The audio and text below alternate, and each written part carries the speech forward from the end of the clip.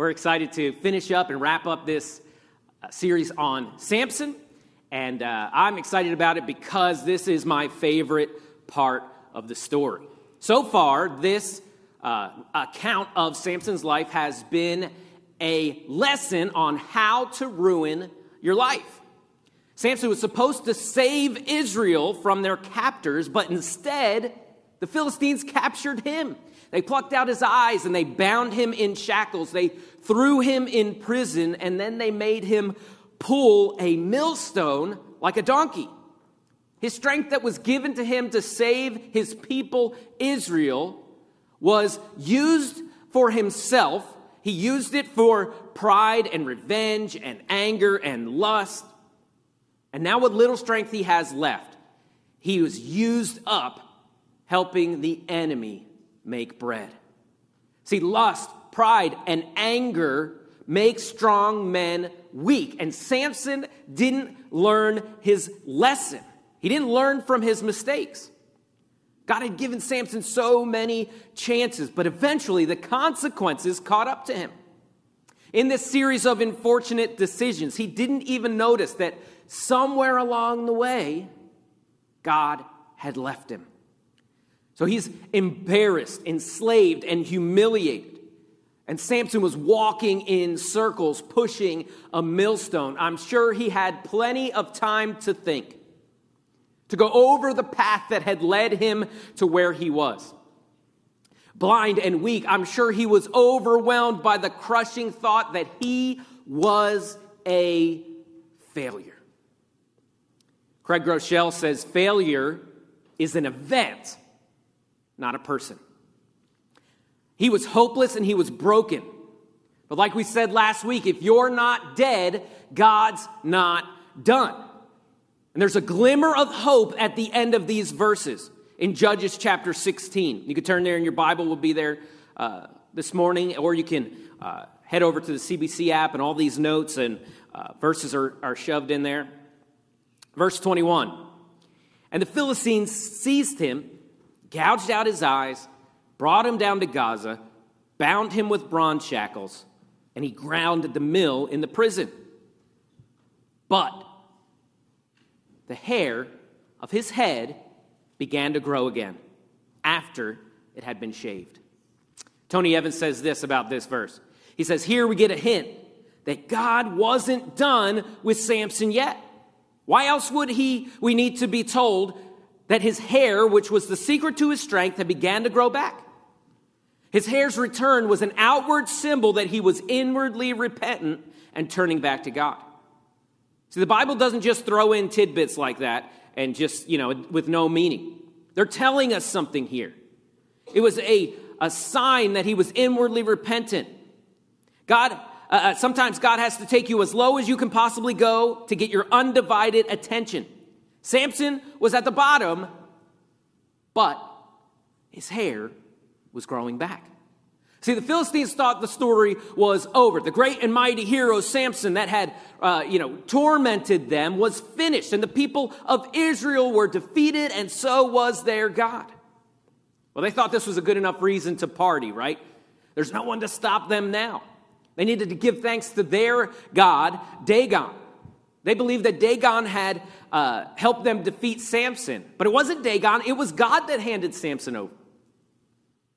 About 50 years later, there was a young man by the name of David that stood against the Philistines to fight a giant named Goliath. And when he mocked God, David stood up and defeated him. This is the same people. And we see here that once again, God will not be mocked. Verse 23. Now the lords of the Philistines gathered to offer a great sacrifice to Dagon, their god, and to rejoice. And they said, our God has given Samson, our enemy, into our hand. And when the people saw him, they praised their God. For they said, our God has given the enemy into our hand, the ravager of our country, who has killed many of us.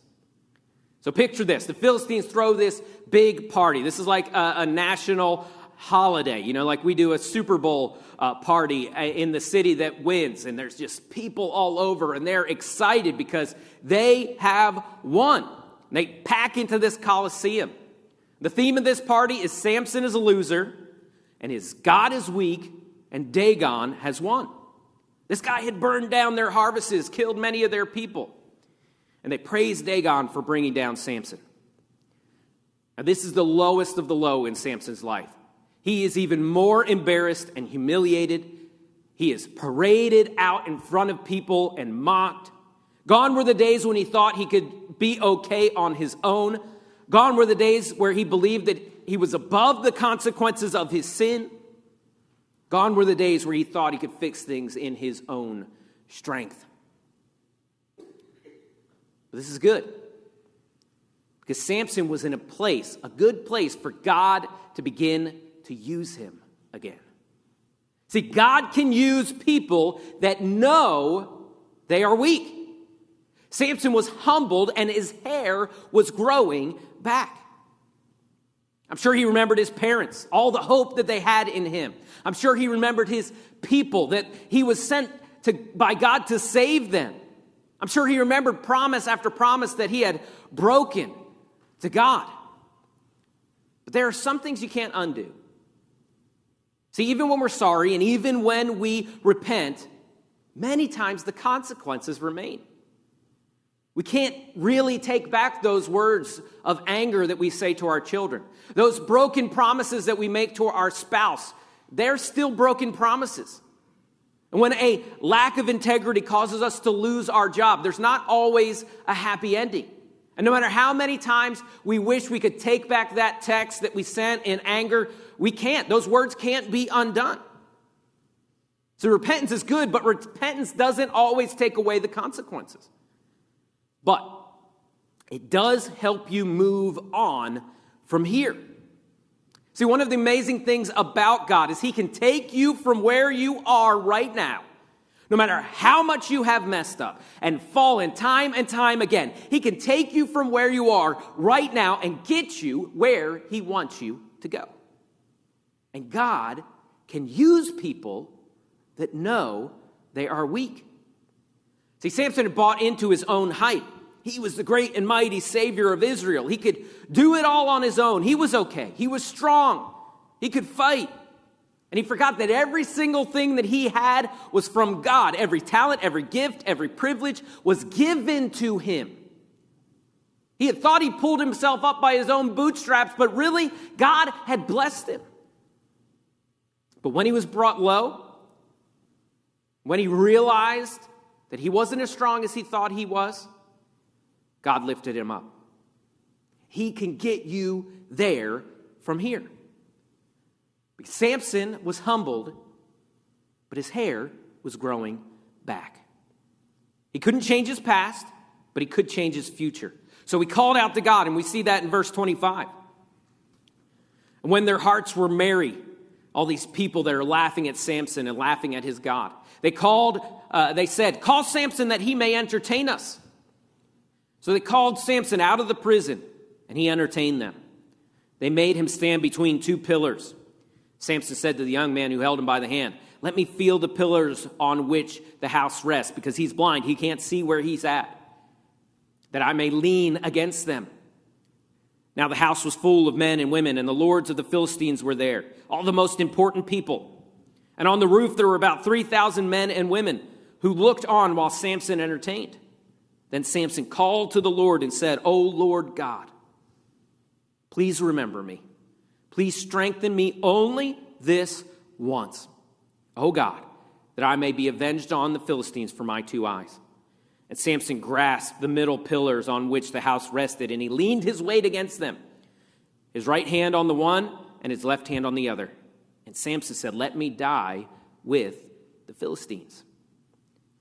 Samson cried out to God and asked for God to give him one more chance to do good. One more chance to help fight against the oppressors of his people. He said, "Strengthen me only this once. Philistines have defeated me. They've taken my eyes. They mock you. They oppose your people." Samson wants to make one last stand, like the Spartans at the Battle of Thermopylae. He knows he isn't getting out of this mess. This was his Alamo. And there are no happy endings here. But Samson was born for a purpose. God told his parents back in Judges chapter 13, verse 5. The angel told his mother, "For behold, you shall conceive and bear a son. No razor shall come upon his head, for the child shall be a Nazarite to God from the womb, and he shall begin to save Israel from the hand of the Philistines." See, this time Samson wasn't going to try and make a difference on his own. He called out to God, and he pushed the pillars with all his might, and God gave him the strength, and he brought the house down on them. He said, "If I'm going down, I'm taking some with me." Verse 30, and Samson said, "Let me die with the Philistines." He bowed with all his strength, and the house fell upon the lords and upon all the people that were in it. So the dead whom he killed at his death were more than those whom he had killed during his life. See, one of the reasons it's clear that the Bible isn't a fairy tale is because there are clearly not always happy endings, right? This is a sad story. This isn't really a story of triumph. See, sometimes Moses, we see that it's not always happy endings. Moses doesn't go into the promised land. David falls, like the greatest Christian or God follower that we could ever imagine. King David, right? He falls hard. Jonah's mad at at God that he saved the Ninevites. It's not always happy endings. And here, Samson has so many skeletons in his closet that he can't even shut the door. These are real people. And this isn't the ending that we wanted, right? Yeah, it's great that he repented and God used him one last time, but there's no slow motion action shot as he puts his sunglasses on and the building collapses behind him, right? We don't get that here. This story is sad, and it's real, and it's raw. Samson never finds love after searching for it in all the wrong places. He disappoints his parents and his people for most of his life. But Samson got things right with God. He couldn't fix this mess that he had made, but God can use people that knows they are weak. And Samson dealt the biggest blow to the enemies of God after he lost everything. Now, you might be wondering why I'm so confident that Samson repented and wasn't just trying to get revenge. It's because thousands of years later, God-inspired scripture put Samson in a list of people that had the greatest faith in history. Many refer to this chapter as the Hall of Faith. You got Abraham and Noah and Sarah and Jacob and Moses and Joseph. This is a who's who of people of faith. We see in Hebrews chapter 11, verse 32. This is just given a whole list of people with great faith. And it says, "What more shall I say? For time would fail to me to tell of Gideon and Barak, Samson, Jephthah, of David, Samuel, and the prophets, who through faith conquered kingdoms, enforced justice, obtained promises, stopped the mouths of lions, quenched the power of fire, escaped the edge of the sword, were made strong out of weakness, became mighty in war, put foreign armies to flight." Somehow in this list of people, old Samson slips in. Which of these descriptions apply to him? Well, maybe you could say he enforced justice, right? These people were oppressing Israel and that had taken over, and he fought against them. Or maybe stopped the mouth of a lion. The Bible tells us that he beat a lion like a baby goat, tore him to pieces like that. I mean, I guess you could put it there, but I think the one that applies to Samson the most was this one. Were made strong out of weakness. I think that's the one that fits the bill the most for Samson. Because when Samson used his own strength, he was the weakest. He was driven by lust and anger and pride, and he didn't learn from his mistakes. But when Samson was humbled, when he saw how weak he really was, is when God used him the most. And imagine being in Samson's position. Imagine how much faith it would take after you know that you had broken promise after promise after promise to God. And you had suffered the consequences of your sin, and you're pushing a millstone, and your eyes are gouged out, and you're humiliated, and you're broken, imagine how much faith that you have to go to God one last time. Say, God, I know I've just screwed everything up, but I need you to use me. After all of that, what type of, for what reason would God ever use Samson again? Samson believed that God is a forgiving God. And Samson believed that God could take where he was and do something with it. And it took great faith for Samson to call out to this God that he had turned his back on so many times and ask for him to use him once more. 2 Corinthians 12:9, God tells Paul, my grace is sufficient for you, for my power is made perfect in weakness. See, Samson's not the hero of this story. In fact, none of the Bible characters are the heroes of their story.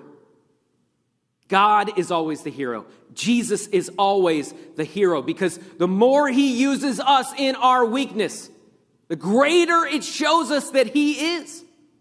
And when you realize that you don't bring anything to the table and that God doesn't need you, is when he shows off in the biggest ways.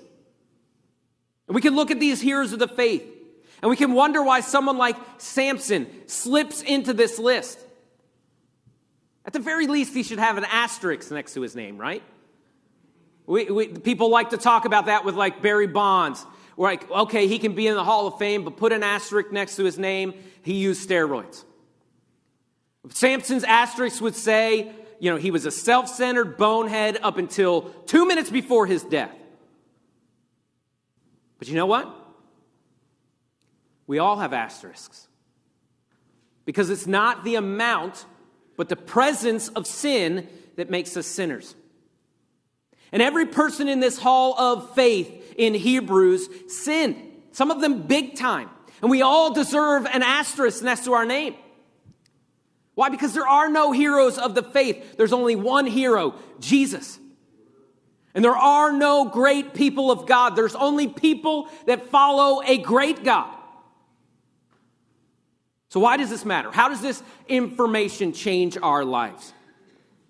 Well, maybe you didn't need this lesson from Samson on how to ruin your life. Maybe you've been doing a great job on your own. Stop resisting God. Stop making the same mistake over and over and over again. Stop thinking that you can do it on your own. Realize and admit that you have messed up and that you are weak and that you have to lean on God for every moment because you can't do it in your own strength. And then get ready. Why? Because God can use people that know they are weak. Have faith. You might be in that same position as Samson. You're like, Pastor Phil, you don't understand what I've done. You don't understand how I've messed my life up. You don't understand how I got here. But I do understand that God can get you where he wants you to go from where you are right now. Samson's put in this list because he believed that God would use him, despite all that he had done. And that's a way that you can flex your faith this morning. And say, God, I know I don't deserve it. I know I could never earn it. But God, use me again for something. God, use me again. And in reality, look, we're all in that same boat. None of us is good enough. We're all sinners. But God can take you from where you are right now. Even when you ruined your life.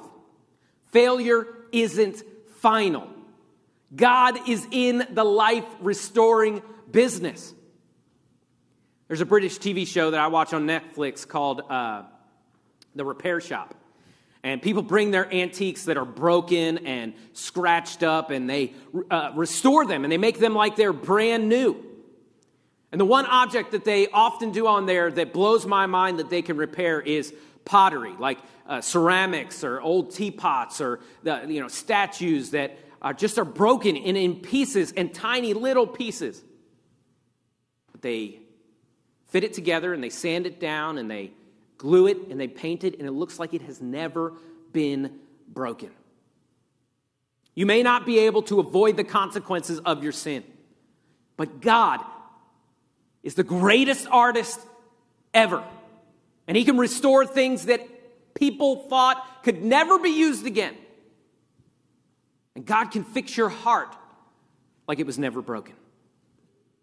If Samson was here today, he would tell you, don't make the mistakes that I did. Don't let your life be driven by your flesh and lust and anger and pride. Don't repeat the same mistakes over and over again. Don't do that.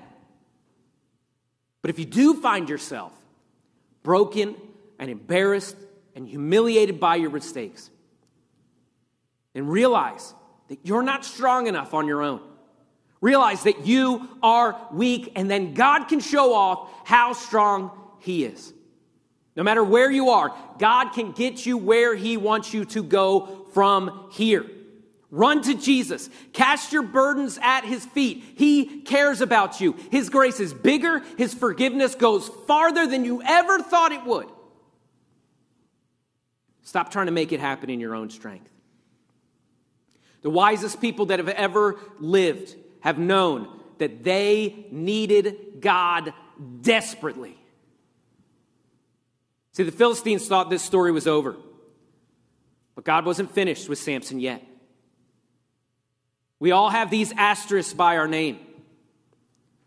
Samson's failures weren't final, and yours aren't either, because failure is an event. It's not a person. And when you're ready to stop trying in your own strength, call upon the Lord, and he will answer you and show you great and mighty things that you never imagined. Let's pray. God, we thank you for this story of Samson. I see myself in it not because of his strength, but because of his weakness. And I know how often I have failed you, and yet you have forgiven me over and over again when it didn't make sense. God, I pray for that person that feels like they can't get up again. Help them to admit that on their own strength, they can't get up. God, but help them to have the faith that you want to pick them up today. Maybe they've hurt people in the past and they've just settled into the fact that that part of them is broken. Maybe they've been hurt and they're scared to step out and they've closed themselves off. Maybe they feel like even God today that you have let things happen to them. And they don't understand it. God, I pray that they would reach out their hand to you again today. No matter where they are, no matter how they got there, help them to have faith that you want to give them the strength once more. God, I pray for anyone today, Lord, that has not given their life over to you and they haven't accepted you as their Savior. God, help them to stop trying to be their own Savior. Help them to realize that there is sin in their lives that separates them from you, but that you paid the price and you paid the penalty of their sin.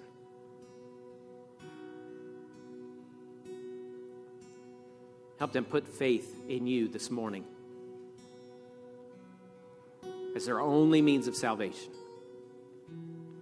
Help them to call on you, ask for forgiveness, and turn away from everything they're holding on to and realize that they are weak and that they need you. Put their faith in you once and for all.